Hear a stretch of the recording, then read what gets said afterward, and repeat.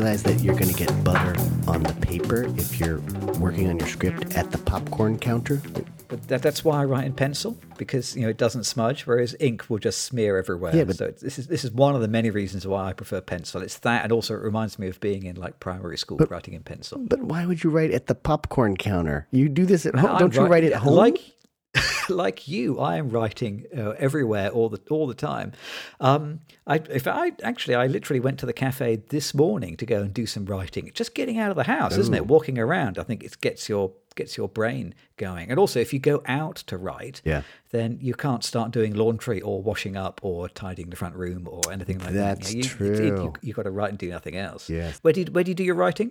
Oh boy, where do I do my writing? Well, I think, you alluded to like the idea of getting out. I mean, I don't remember anything anymore, so I usually have some kind of notepad where I write stuff down, ideas and such. My actual writing probably mostly happens, I try to stand up as much as I can. So I've got this standing up setting, because that does mean that I'm moving a little bit. When I sit, I don't like that, because I just feel like I'm hurting my shoulders and hurting my back, and so it's better for me to stand up. But I guess I write mostly at home. I've never been the person who goes to the coffee shop and writes there, in part because I think I would just be drinking coffee and going into the bathroom the whole time and getting distracted watching people. But also I just I kind of need to be alone. I need more alone time to write. So it's probably not so much place and more some solitude, I guess. Yeah. Solitude. It's usually somewhere I thought I'd bring it up because I was having a conversation with a friend at work. This was last week. People are often kind of intrigued. Is what you're writing? How? But the thing that people often ask, I don't know whether you get the same thing. People ask two questions, don't they? They say, where do you get your ideas from? And you always have to explain. I have like a standard answer to that, which is, everybody's got loads of ideas. Look out the window; there are ideas right there. Open a newspaper, you'll see a dozen ideas. Ideas are everywhere. Yep. And I say, if you go out into the street and you just throw a stone randomly out until you hit a person, and ask that person, "Hey, have you got an idea for a movie?" 50% of the time they will have. Yeah. Everybody's got an idea for a movie. Yeah. But having that idea is not the challenge. It's getting that idea and then turning it into a 120-page script. That is exactly that is the part that I think most people have no idea how to start. And certainly when I first became interested in writing for the screen, I didn't really understand how to. I had as I'm sure you do, a notebook full of little ideas, but turning one of those ideas into a 120-page document seemed like an insurmountable cliff face. Yeah.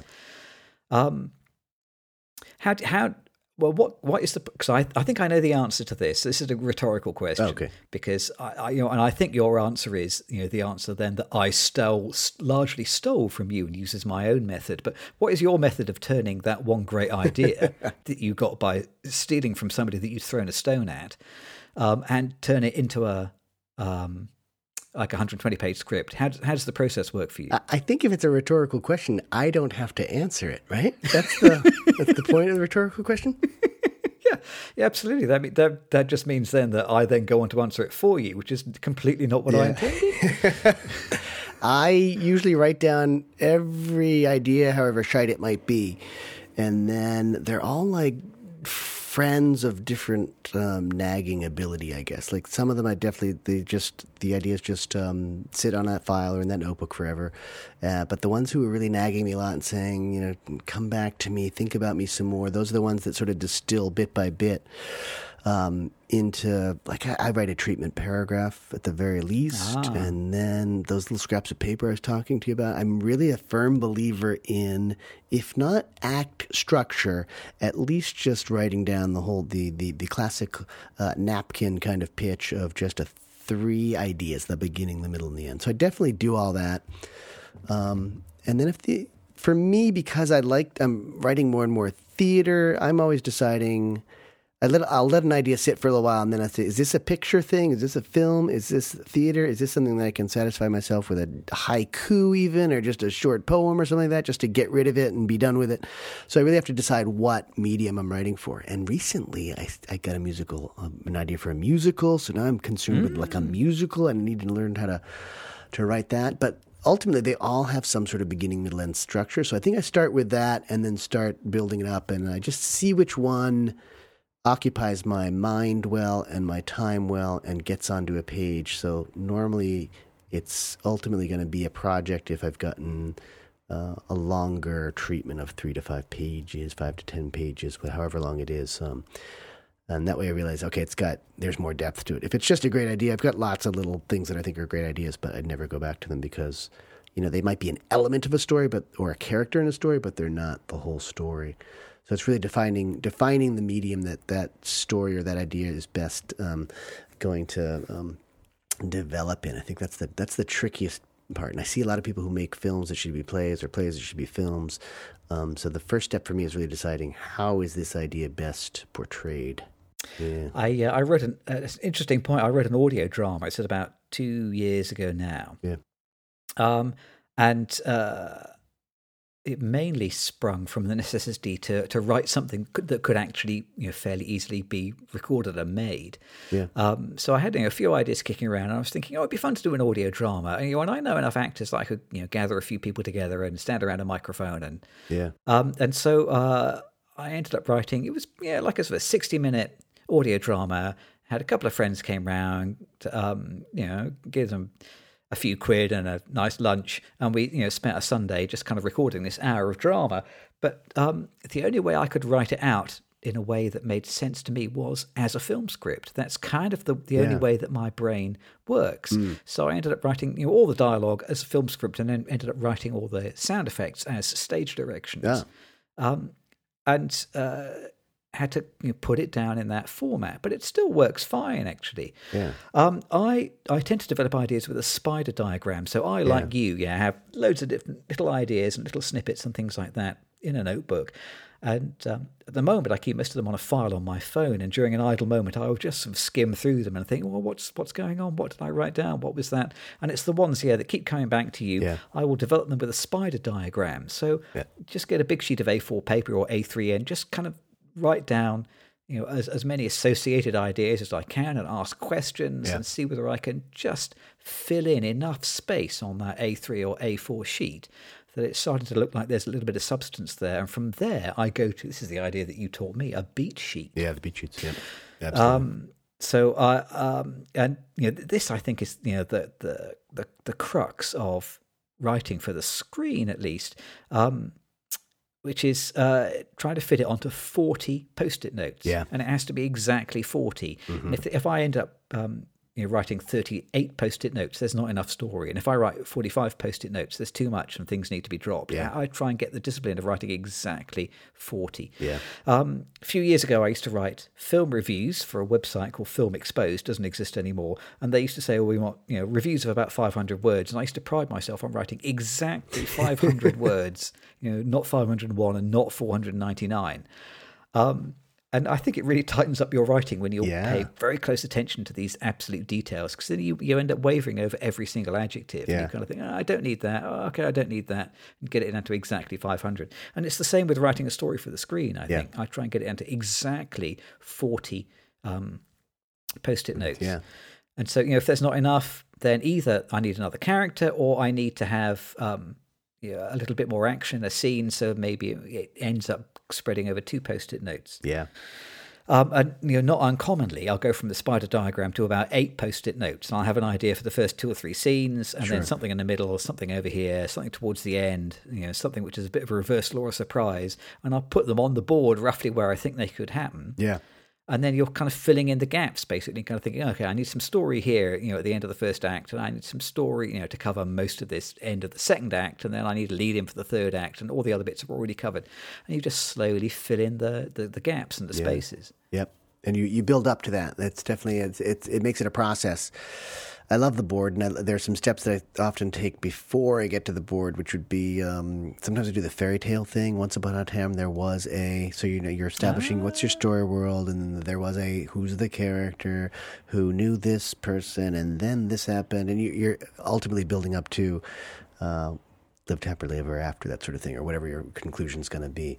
So that's a nice way to get a story that you can actually tell people pretty quickly. If you memorize that, you can sort of pitch it to people and get a little bit of feedback just to see if it's even remotely interesting. And then I think we're both fans of Blake Snyder's stuff, so the board really comes from Blake Snyder. But he has sort of longer form, and depending on different genres, he has longer form, sort of the key beats that are usually maybe 10 or 15 kind of things that certainly happen at certain pages in the classically successful scripts, I guess.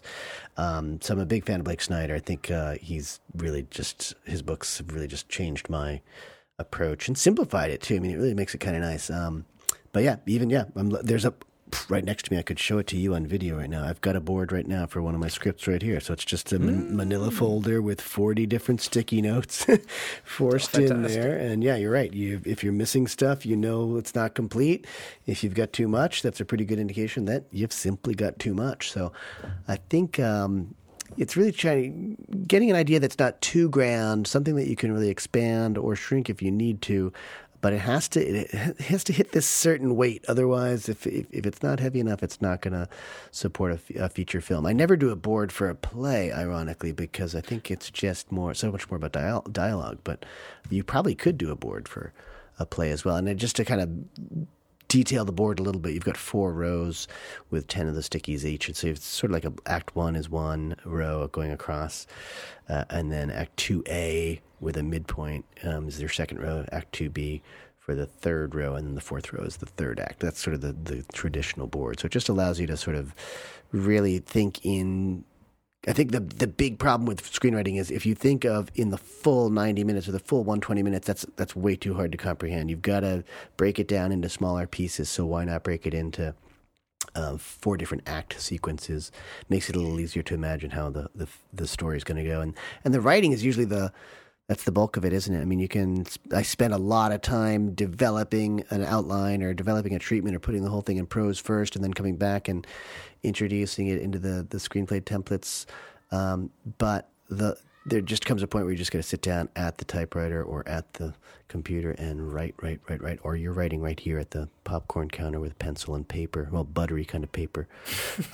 So you just have to sit down and write it. But I think it's really important to get away from it once in a while. And I think, just get out of your comfort zone a little bit, go for a walk or go do something totally different. Because if you're just sitting there writing all the time, it's just going to get redundant, I think, and boring. I mean, we talked about this when we were talking about 1970s Hollywood, about how there's this famous story that Paul Schrader wrote the script for Taxi Driver in a weekend. And I think if you've done your beat sheet, if you've done all your kind of homework, actually it's perfectly plausible that you might sit down and type out a 120-page script over a weekend because you've done all the homework. You're ready. Yeah. I mean, it surprises me how often people talk about the challenge of writing good dialogue, whereas I feel... I spent a lot of time talking to myself. As Rachel often notes, when I come out of the shower, she says, "Who are you talking to?" I said, "I'm talking to myself, darling, of course, like I always do." I spent a lot of time talking to myself, and I find writing the dialogue, I'm not going to pretend to be the world's greatest dialogue writer, but I find dialogue very easy to write because I'm basically just talking to myself as we go through the story, and I find that it just pours straight out of me. Yeah. Writing dialogue is 10% of the screenwriter's work, and by far the biggest chunk of sweat comes from trying to get that beat sheet and distilling down the story and figuring out what elements do I need, what can I throw away, what has to happen, what can afford to happen off screen, what do I need to see, what do I need to show, what do I need to tell people. That's the hard bit. Once those 40 little post-it notes have got something in place, then the rest of it, comes pretty quickly. I agree. Yeah, it's I think it's that's the bulk of the work, really. But I think it's really important I would not start writing a project until I've got a board or until I've got a treatment that's pretty developed, because you're wasting your time, because you will spend a lot of time at the computer without knowing where you're going. I think it's pretty important to have it. It's not the final say, it's not the final draft, but to even write that first draft, I really want to know each of those 40 cards, I want to know them well, and I want to know that they're going to work at least to get me through the first draft. And then you go back and refine it. But I wouldn't start writing a project until I'm pretty ready. When oh God, who was it? Tony Grisoni? Tony Grisoni came in and talked to us, and he said that he just sort of starts writing, and then was it Tony Grisoni or was it Hanif Kureishi? One of those guys came. I think it was Tony. Came in and just said he starts writing at page 1, and then stops when he's going to stop or something like that. Well, that's a luxury. I guess you could do that, but I couldn't do that. It's just it would be too wandering. I think I need the structure. I need the organization before I'm even going to start actually typing up the script. I have a friend who's a novelist, and he does exactly that. He sits down and writes page one, I think so. and just kind of keeps going and investigates the story as he goes, and just tries to figure out the next page, and then the next page, and then the next page. And I agree, I just cannot function like that. Yeah. I've written scripts before with directors who have said, send me the pages. Yeah. How much did you write today? Send me the pages. Send me another 5 pages on Wednesday. And I just cannot work like that, because I know as I'm going through, if I'm writing 1 page at a time, then I don't know where I'm going or how it's going to work, and I'll inevitably come back and then have to correct them and change them and rewrite them. Whereas once you get your beat sheet worked out, you can write all of the pages in pretty much one big go. Yeah. And then you may end up coming back to it and then deciding, actually, this is too wordy. We can lose that. We can lose this. And not seldom I come up with ideas for gags and callbacks and interesting ideas where I think, okay, I need to seed that 30 pages earlier. Yeah, good point. And I've only figured that gag out as I am writing it, because the dialogue is the last thing that comes up. Yeah. So you need to then sort of go back and add in preparation to pay off the gag 30 pages later. Yeah. I do that quite a lot. It's going through the little fine detail. Yeah. But the fine detail is easy and fun to work with, and it's the very big beats are the challenging part. I think we've both. Do you ever? Go ahead. Do you ever write dialogue by listening to people? Do you listen to people on the bus or in the street or in the cafe? I do. It's not often that I steal anything verbatim, but the way that a person talks, or maybe some of the language they use, or listen for accents to see how things sound.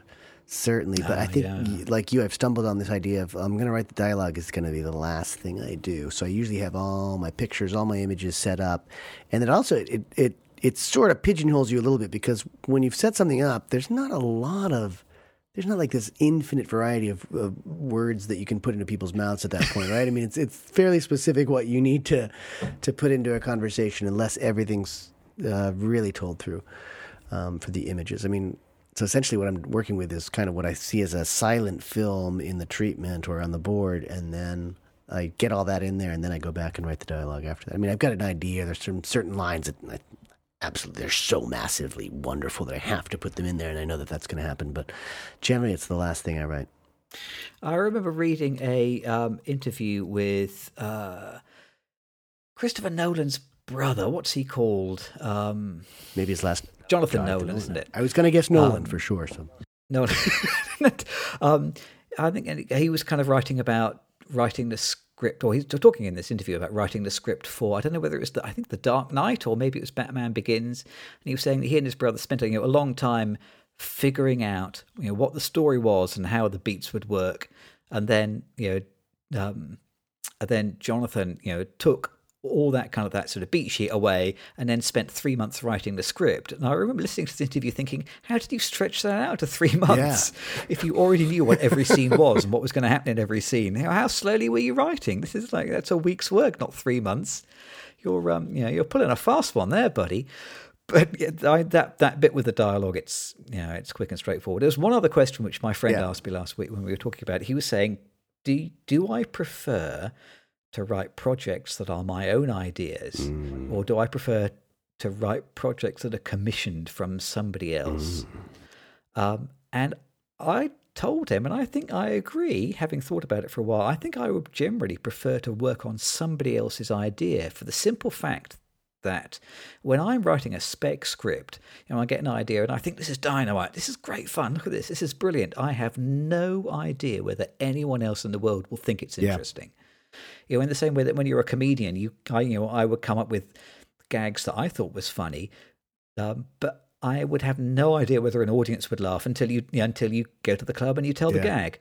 And there are some things that I think is funny which are not funny to anyone else in the world. And it's the same with scripts. There are some things that I like, no one else likes them. At least when you're starting with somebody else's idea, if someone commissions you to write a script, you know that at least two people are interested in it. there's the person who suggested it, and then there's me. Yeah. So I've already doubled the potential audience. So I given the chance, I often would prefer to work on somebody else's idea, because at least it feels like it's going somewhere. Yeah. But do you find the same thing? I've had so little experience with other people's material. I guess I think it's great when someone, especially someone who's a little bit connected, comes to you with an idea, because then you think, okay, there's at least some momentum behind this, as opposed to me just generating something on my own and then working on it in isolation for a long period of time. When Zisas brought the Maryland thing to me, I thought, this is great. It's something I would never have come up with myself. I never would have written this, but it's kind of in my wheelhouse. And then I started doing more and more research on it, and I had a lot of research that he had done too, and I loved writing that script. So I think there's a certain liberation where you're not hampered by your own ideas, and you're not working in isolation that helps in the process of a commission thing. I've written some short scripts for another person, which were, again, very interesting, but then I kind of wanted to make them my own. I eventually felt like, I want this to be more like my signature on this thing.